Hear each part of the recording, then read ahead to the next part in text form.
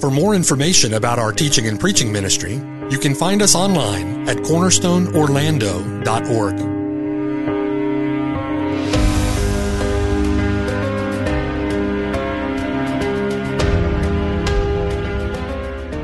The following sermon has been brought to you by Cornerstone Orlando, making disciples for the glory of God.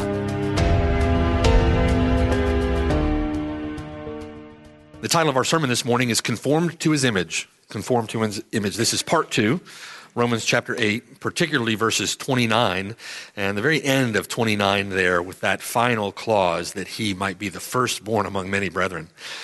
This text, the text that has been the subject of our consideration now over several weeks, is a text that Christians have repeatedly turned to for reassurance in trials and in tribulations and in difficulties. They've done so for millennia now since this text was written in the first century. And the reassurance that the one who works all things after the counsel of his own will is indeed working all things together for the good of those who love God, for those who are the called according to his purpose. Now that good purpose is expressed in eternity by the decree of God. God in eternity has decreed our good through Jesus Christ our Lord. God, who has foreknown us, who has predestined us to be conformed into the image of his only begotten Son. That decree of God then, in eternity, worked out in time and in space through the providence of God, where he sovereignly decrees the affairs of history, even our pain and suffering, right? Even the actions of sinful men toward our ultimate divine accomplishment, or toward their ultimate divine accomplishment of all that he's determined for his glory and for our good. God is working them all together to see his purposes accomplished. For those who have placed their faith and trust in the Lord Jesus Christ, he has demonstrated his own commitment to our good in nothing less than the cross of our Lord Jesus Christ. And he who did not spare his own Son, but delivered him up for us all, how shall he not with him also freely give us all things? How is it that he wouldn't be working all things together for our good? He has demonstrated a supreme commitment to our good in the cross of his own Son, our Lord Jesus Christ. All things, including his own Spirit, by which we cry out, Abba, Father. All things, including his own Spirit, by whom we have been adopted as children in his household. All things, including an inheritance with his Son. All things, an inheritance in which we inherit all things given to us in him. And all things, including the complete and entire transformation of our very person in conformity with the person of his Son. A conformity which includes a renewing of our mind, our heart, our will, our emotions, our affections, our desires, our conduct, even our very bodies, in all things, working all things together for our good in conforming us into the image of his Son. It's a transformation that for those who are united to Jesus Christ, for those who are indwelt by his Spirit, it's a transformation that has already begun. It has already been started, and we can be confident of this very thing, that he who has begun a good work in you will absolutely, assuredly, certainly complete it until the day of Jesus Christ. Because, all of that because, or through the means of, if you will, whom he predestined, he also called. Those whom he called, these he also justified. Those whom he justified, these he also glorified. Now, the ultimate aim of all of that, I want you to think with me, the ultimate aim of all of that, the ultimate aim for which God is working all things together for good to those who love him, to those who are the called according to his purpose, the reason why he works all things together for our good is so that, in our text, verse 29, Jesus Christ might be the firstborn among many brethren. That is his ultimate purpose. Strangely, that may sound strange in modern-day evangelicalism where everything seems to be man-centered. That is distinctively Son-centered, Christ-centered, God-centered.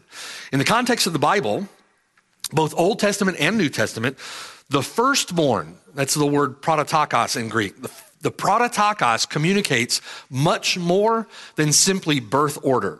The firstborn is a designation that refers to all the rights and privileges that accompany the firstborn son in the family, including being the royal heir of the household estate, including being the royal head of the household upon the death of the father. There were rights and privileges and blessings and honors that were associated with being the firstborn, the prototokos.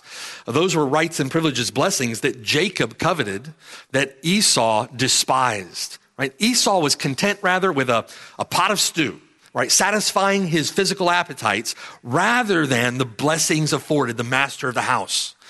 Rights and privileges given to Judah when they were forfeited by the sin of Reuben.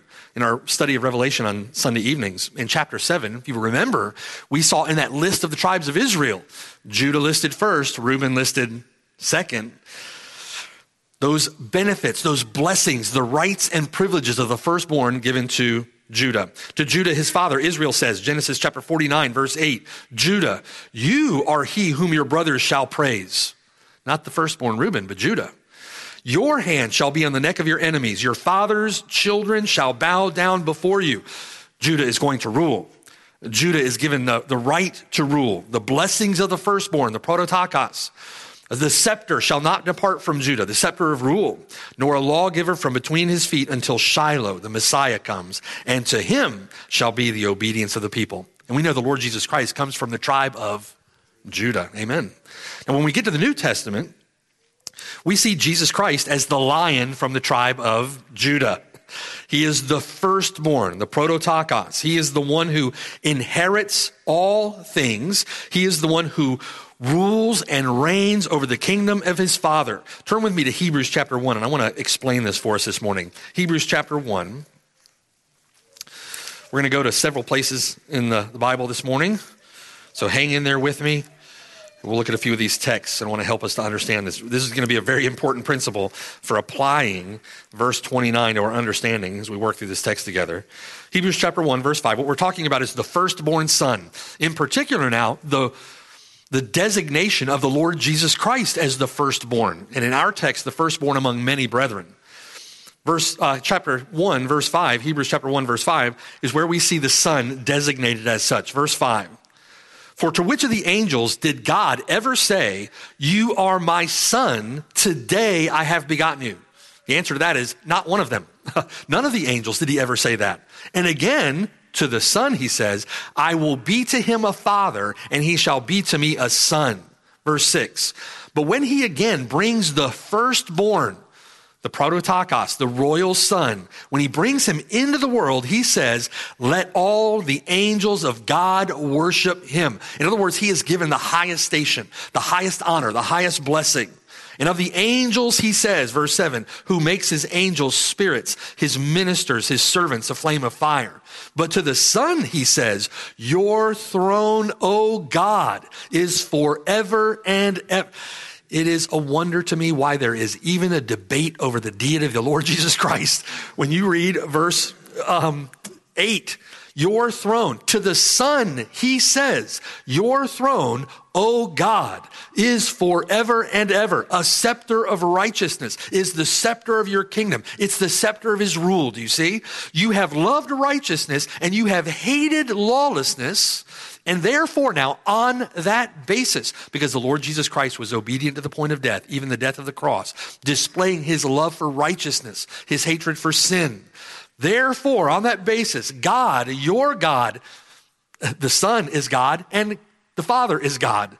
Therefore, God, your God, has anointed you with the oil of gladness more than your companions. In other words, the firstborn is the heir. The firstborn holds the highest station. The firstborn inherits the household estate. The firstborn here is the king. The firstborn is seated upon the throne. The firstborn is the one who rules over the kingdom of his father. And who has that designation, that title been given to? The Lord Jesus Christ. Now, in our text, Romans chapter 8, verse 29, the Lord Jesus Christ is described as the firstborn over or among many brethren. Now, think with me. As firstborn, prototokos, the Lord Jesus Christ rules over them as Lord.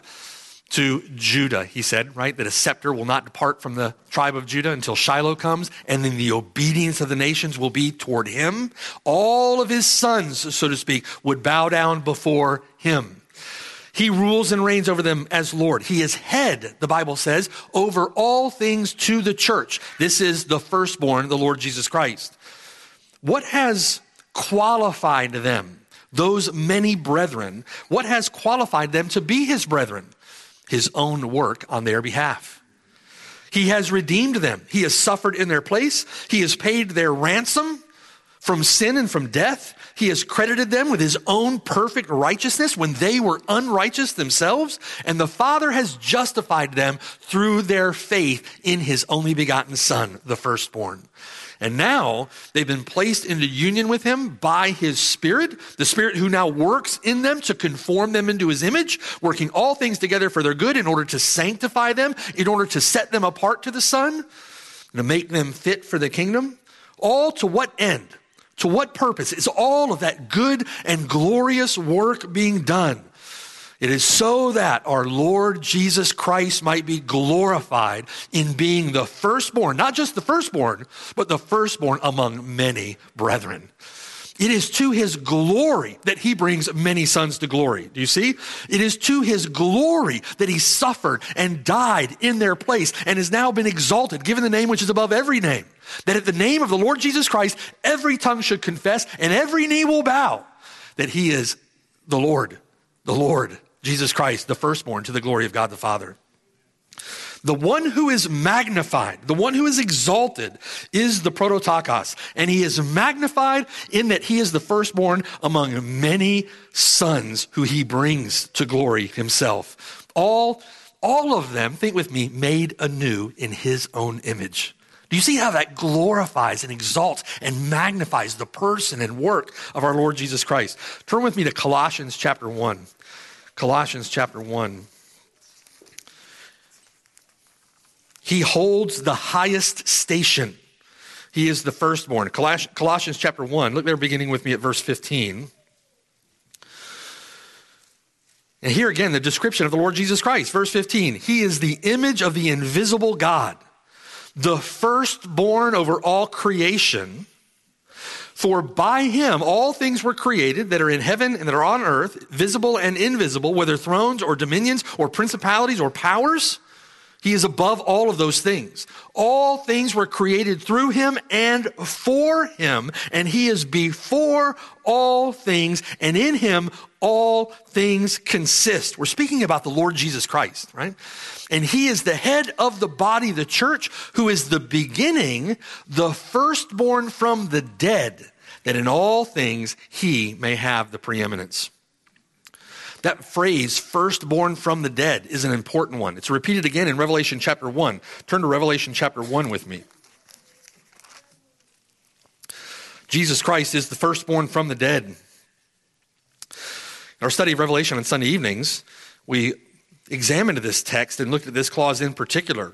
Revelation chapter 1, verse 4. John, the Apostle John, in addressing the 7 churches which are in Asia, grace to you and peace from him who is and who was and who is to come, and from the 7 spirits who are before the throne, and from Jesus Christ, the faithful witness, the firstborn, the prototokos from the dead, and the ruler over the kings of the earth. Again, notice the emphasis on his rule and reign as firstborn. To him who loved us and washed us from our sins in his own blood and has made us kings and priests to God, to his God and Father, to him be glory and dominion forever and ever. Amen. He is the firstborn from the dead. Literally, there in verse 4, firstborn from among dead ones. The firstborn from among dead ones. Now, this is an important distinction. I want to explain to you why. In other words, listen. His status as firstborn was not conferred in eternity as the eternally generated Son of God, or as the eternal Son of God. His status as firstborn was not conferred at his incarnation, when he was born as a man into this world. His status as firstborn was conferred when he was raised from the dead. Now, that's an interesting thought. Let me show you. Turn to Psalm 2 with me. Psalm 2. His status as firstborn conferred when the Lord Jesus Christ was raised from the dead. Psalm 2. And this is a psalm we're very familiar with. Just the absurdity of rebelling against God. Verse 1. Why do the nations rage? Why do the people plot a vain thing? The kings of the earth set themselves, the rulers take counsel together against the Lord and against his anointed, saying, let us break their bonds in pieces and cast away their cords from us. Now, that's taking place in our day and age today, right? It may not be those literal words that are proceeding out of their mouths, but that is exactly what the nations of this world, the kings of this world, the presidents of this world, the prime ministers of this world, the dictators of this world, this is exactly what they're all doing. Right? And the wicked of this world doing the same thing. Let us break their bonds in pieces. The triune God cast away their cords from us, and he who sits in the heavens laughs. The Lord shall hold them in derision. What an absurdity rebellion against God is.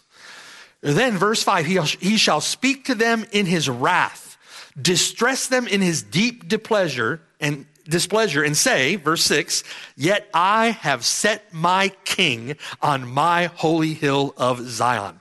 You think with me, all of these little tin-horn usurpers who presume to rule while God sits in the heavens, and they presume to take rule upon themselves when God has set his own ruler upon his throne.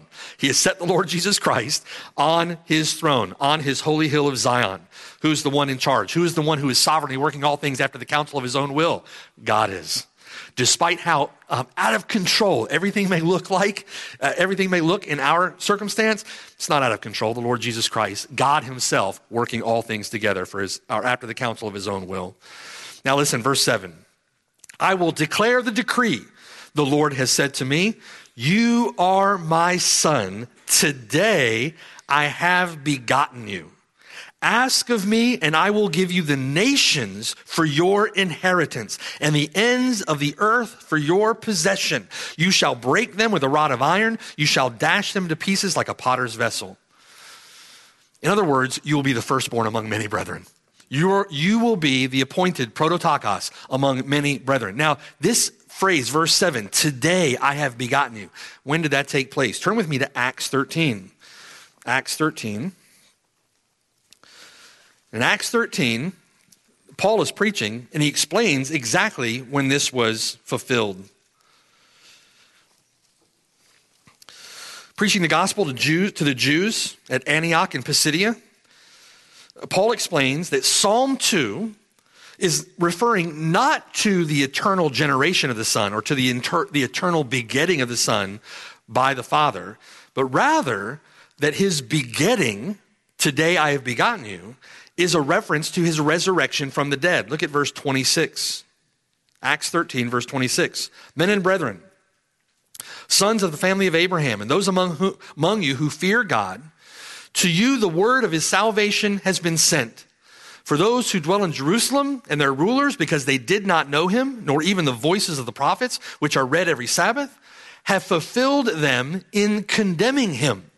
And though they found no cause for death in him, they asked Pilate that he should be put to death. Now, when they had fulfilled all that was written concerning him, they took him down from the tree and laid him in a tomb, verse 30, but God raised him from the dead. He was seen for many days by those who came up with him from Galilee to Jerusalem, who are his witnesses to the people. Many eyewitness accounts of the Lord Jesus Christ having been raised from the dead. At our service last night, thinking about this topic of Christ's incarnation and his resurrection from the dead, you have to deal with the Lord Jesus Christ. Life is short. You're going to die. What are you going to do with the Lord Jesus Christ? He has been raised from the dead. What does that communicate? He is the Son of God, declared to be the Son of God with power. Are you going to continue in your sin against him? What will you do with the Lord Jesus Christ? Is he a lunatic? Is he a liar? Or is he Lord? He is Lord to the glory of God the Father. He has been raised from the dead. Turn from your sin. Place your trust and your faith in him to save you from your sins. God, verse 30, raised him from the dead. he was seen for many days by those who came up with him from Galilee to Jerusalem, who are his witnesses to the people. They're our witnesses. Verse 32.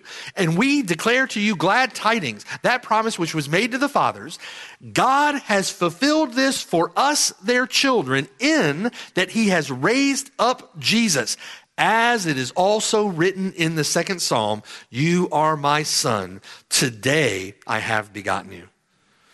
In similar fashion, Paul explains in Romans chapter 1, verse 3, that he was born of the seed of David according to the flesh and declared to be the Son of God, the prototokos, with power. You might say declared to be the firstborn Son of God, according to the Spirit of holiness, by the resurrection from among the dead ones. He's declared to be the firstborn from among the dead. So, Jesus Christ is not being referred to as the prototokos or the firstborn due to his eternal generation from the Father.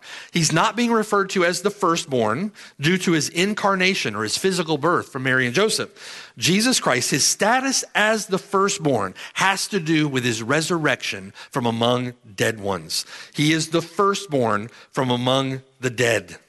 Now, why is this important? Think with me now. Why is this important? First, because God has purposed, God has decreed that Jesus Christ would not only be the firstborn, but rather that Jesus Christ would be the firstborn among many brethren. You are my son. Today I have begotten you. Ask of me, God says, and I will give you the nations for your inheritance. He is to be the firstborn among many brethren. God has decreed this. Think with me. God has decreed all of this for the glory of his Son. Everything that God purposes finds its ultimate termination in the glory of his only begotten Son, whom he has exalted to the highest station. He is to be king. He is to be ruler over a redeemed humanity in which all have been renewed after his own image. Do you see how that glorifies the Son? And they are to be raised together with him from the dead, that he might be the ruler, the reigner, the king, the Lord, the firstborn over many brethren. Look at Isaiah 49 with me. Isaiah 49. Isaiah 49 is what is referred to as a servant song from the Old Testament Gospel of Isaiah. There are several of them in Isaiah. It's a song that is written to the servant of the Lord, which is an Old Testament prophecy of the Lord Jesus Christ. Isaiah 49, look there at verse 6. Indeed, he says, God the Father says to God the Son, indeed, he says, it is too small a thing that you should be my servant to raise up the tribes of Jacob and to restore the preserved ones of Israel. It's too small a thing. Behold, I will also give you as a light to the Gentiles, so that you should be my salvation to the ends of the earth. For the glory of the Son, God gives him the nations for his inheritance. Thus says the Lord, verse 7, the Redeemer of Israel, their Holy One, to him whom man despises. Isaiah 53, he was despised and rejected of men, right? To him whom the nation abhors, he came to his own did not receive him. To the servant of rulers, kings shall see and arise. Princes also shall worship because of the Lord God, who is faithful, the Holy One of Israel, and he has chosen you. God the Father and the councils of the Godhead in eternity determined to demonstrate his great, matchless, perfect, infinite love toward the Son by glorifying God the Son as the firstborn among many brethren, as the prototokos, the ruler over a redeemed humanity, a humanity that he himself suffered and died to redeem so that he might be exalted and praised and worshiped in eternity. It is all about the Son. Do you see? All about the Son. The fact that God has predestined us to be conformed into the image of his Son is not ultimately about us. It is ultimately about the glory of his Son, whom he has raised from the dead. God has highly exalted him, given him the name which is above every name, that at the name of Jesus Christ, every knee should bow, of those in heaven, of those on earth, of those under the earth, everywhere in creation, and that every tongue should confess that Jesus Christ is Lord, to the glory of God the Father.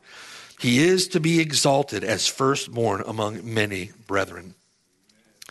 That's first. Second, Paul's point in this entire section of text, if you remember, as we've been working through these verses from chapter 4 to chapter 5 to chapter 6, 7, and now 8, Paul's point in this entire section of text is to reassure the one who has put his faith in Jesus Christ that his salvation is secure. He wants us to be assured that even though we've not done anything, we've not worked in any way to merit our salvation, we couldn't possibly do anything to merit our salvation.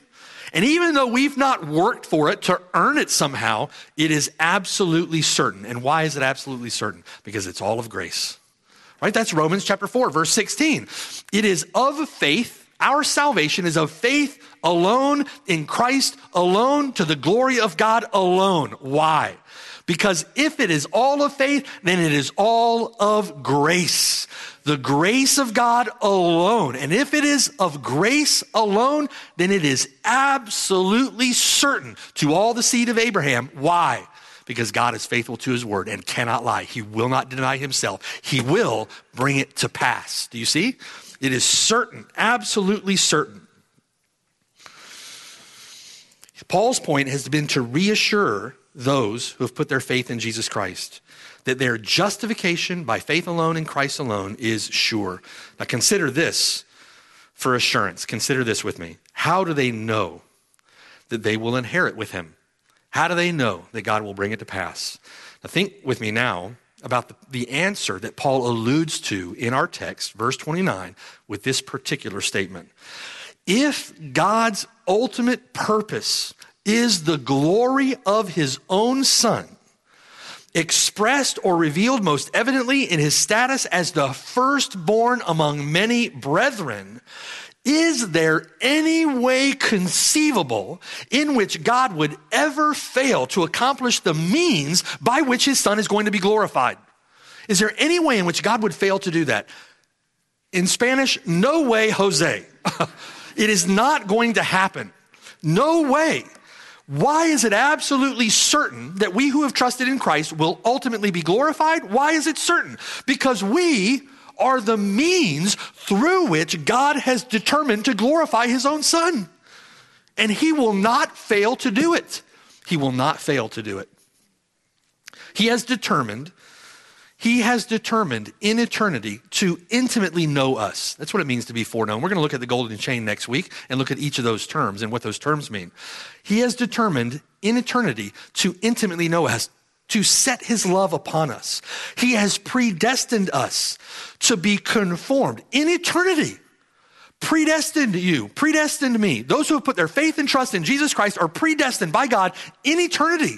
In eternity, he wrote their names down in the Lamb's book of life. In eternity, he predestined them to be conformed into the image of his Son. And he now, in time, through his providence, is actively working everything together toward that decreed purpose. God himself, omnipotent, working everything together toward that decreed purpose.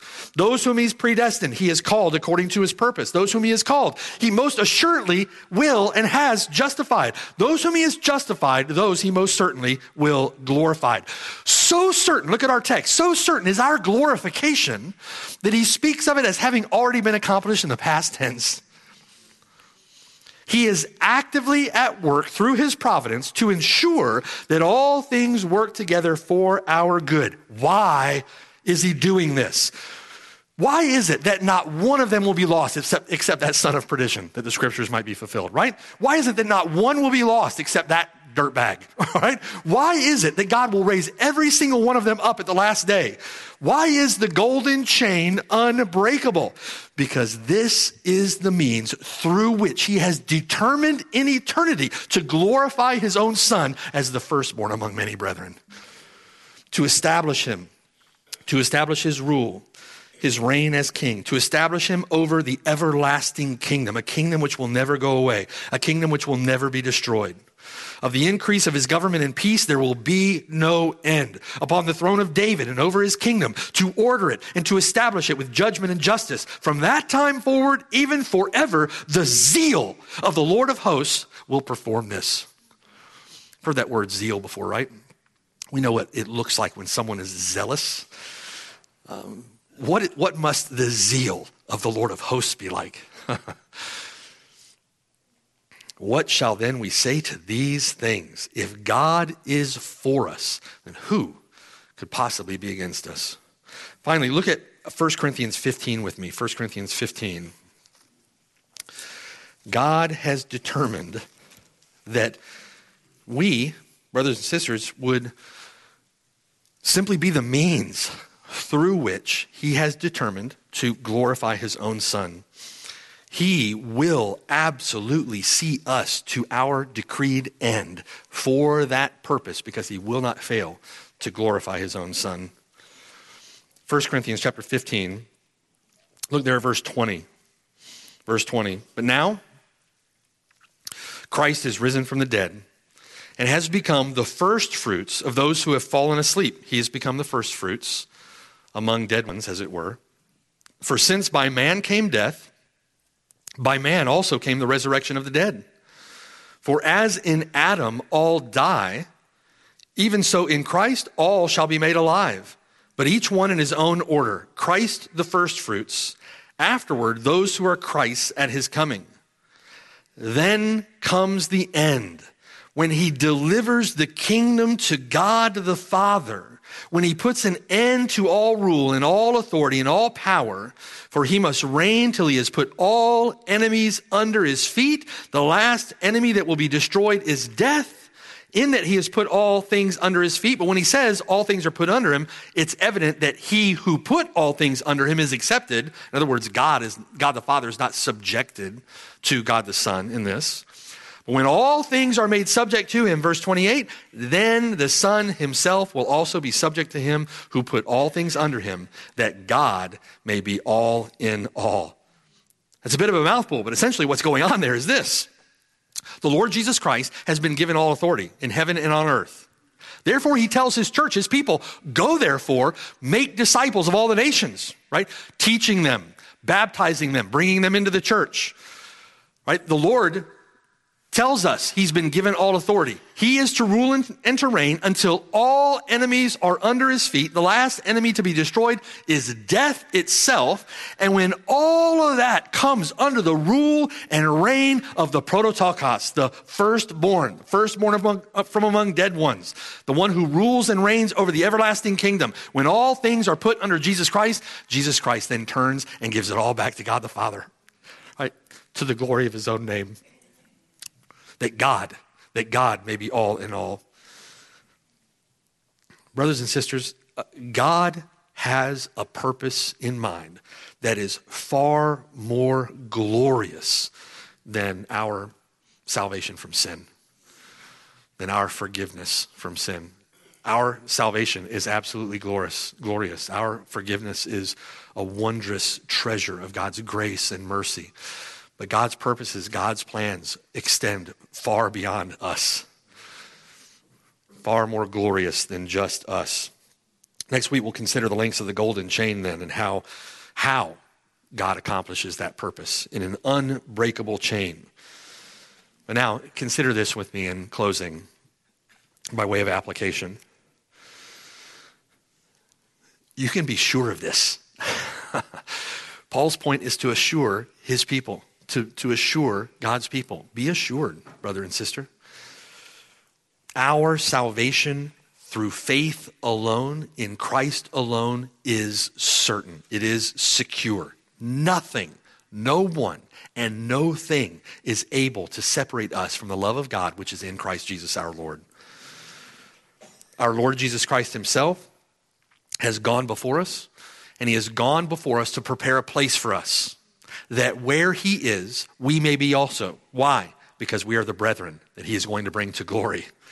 We are those who are united to Jesus Christ through faith. And if we are united to Jesus Christ through faith, given the pledge, the first fruits, the deposit, if you will, the down payment of his Spirit, then we can be certain that where he is, we will be also.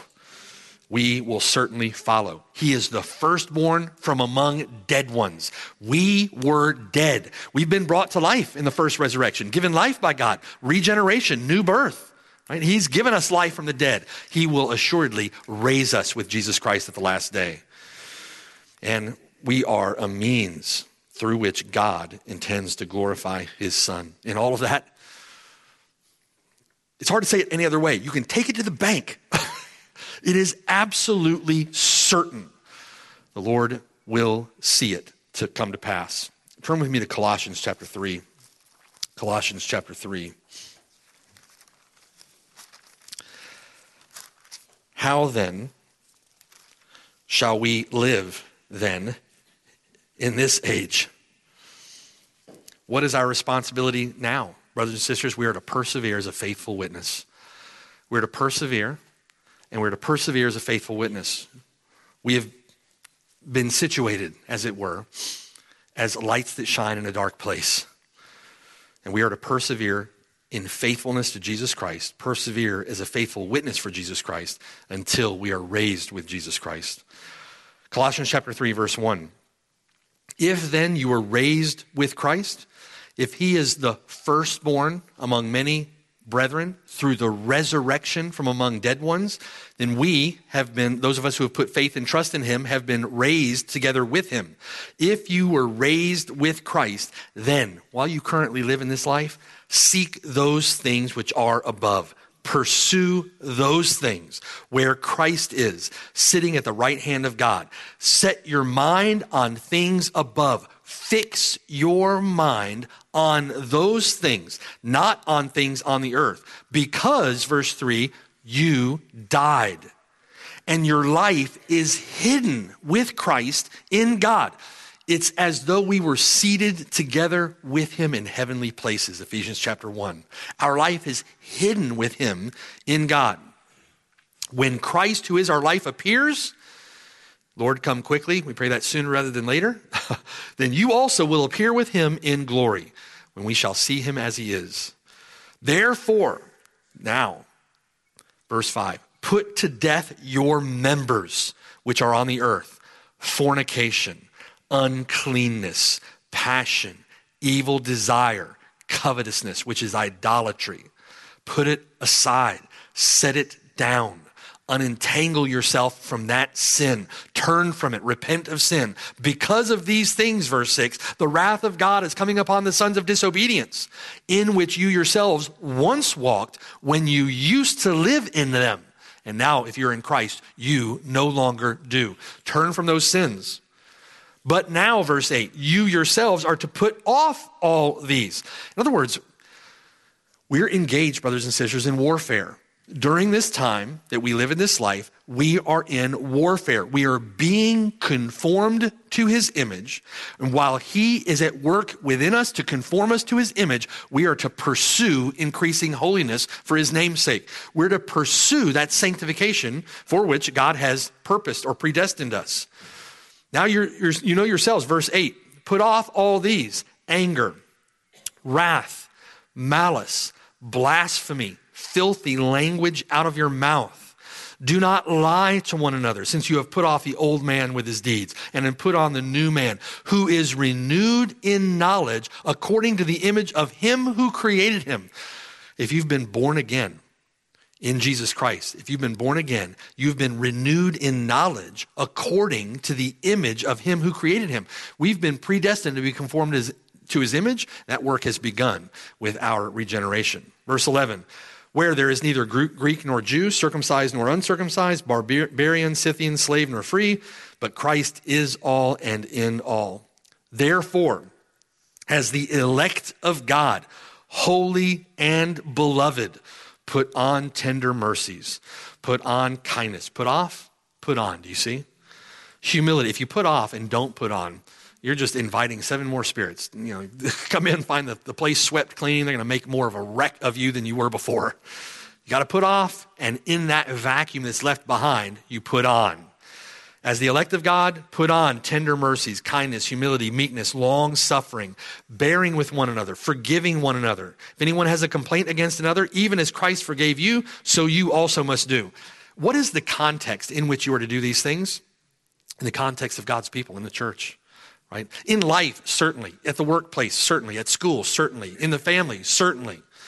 But where the one another's are practiced is in the context of God's body, the church, the Lord's body, the church. Verse 14, but above all these, put on love, which is the bond of perfection, and let the peace of God rule in your hearts, to which also you were called in one body, and be grateful. Let the word of Christ dwell in you richly in all wisdom. Do you do that by, I'm going to take my Bible home and I'm going to put it on the coffee table, and it's going to dwell there richly? And no, you have to read it. You have to wipe the dust off of it, right?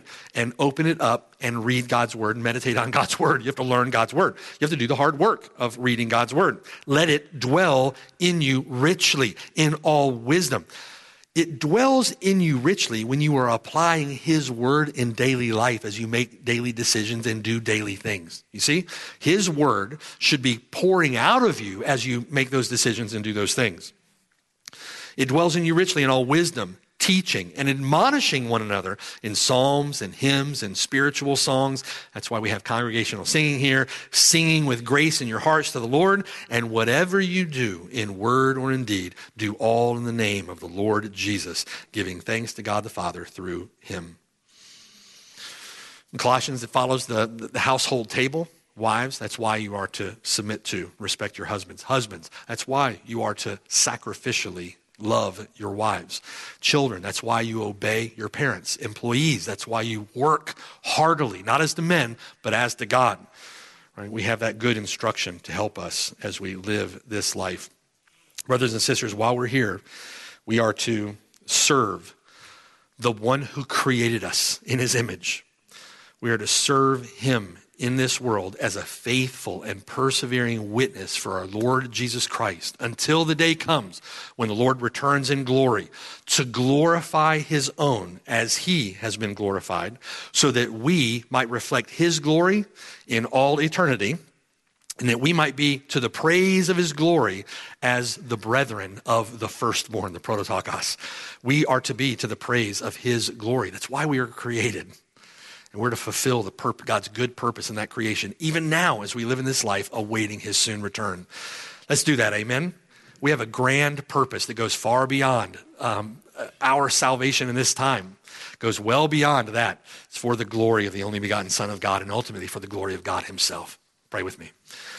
Father in heaven, we, Lord, thank you for this picture, if you will, just from this one clause, from one word, from one verse in your word.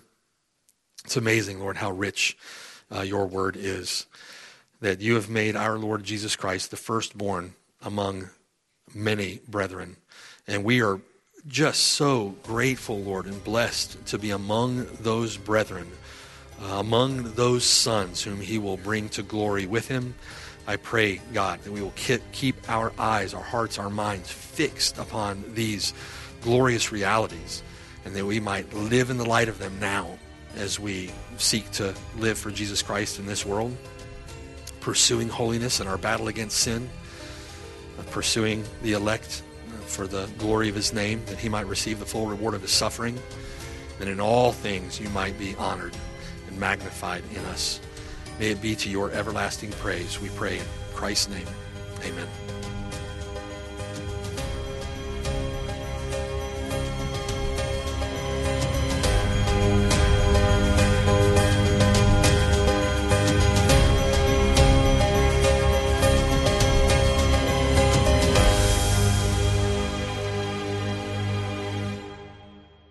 Hello, and thanks for listening. My name is Mark Brashear, and I have the blessed privilege of serving with the saints at Cornerstone Church near Orlando, Florida. We're so grateful that you've connected with us through the sermon that you've just heard. For more information, visit us at cornerstoneorlando.org. Or better yet, come and see us on the Lord's Day at 3370 Snow Hill Road in Oviedo, Florida. We're just east of Orlando and about 15 minutes from the campus at UCF. It would be a joy to have you worship with us.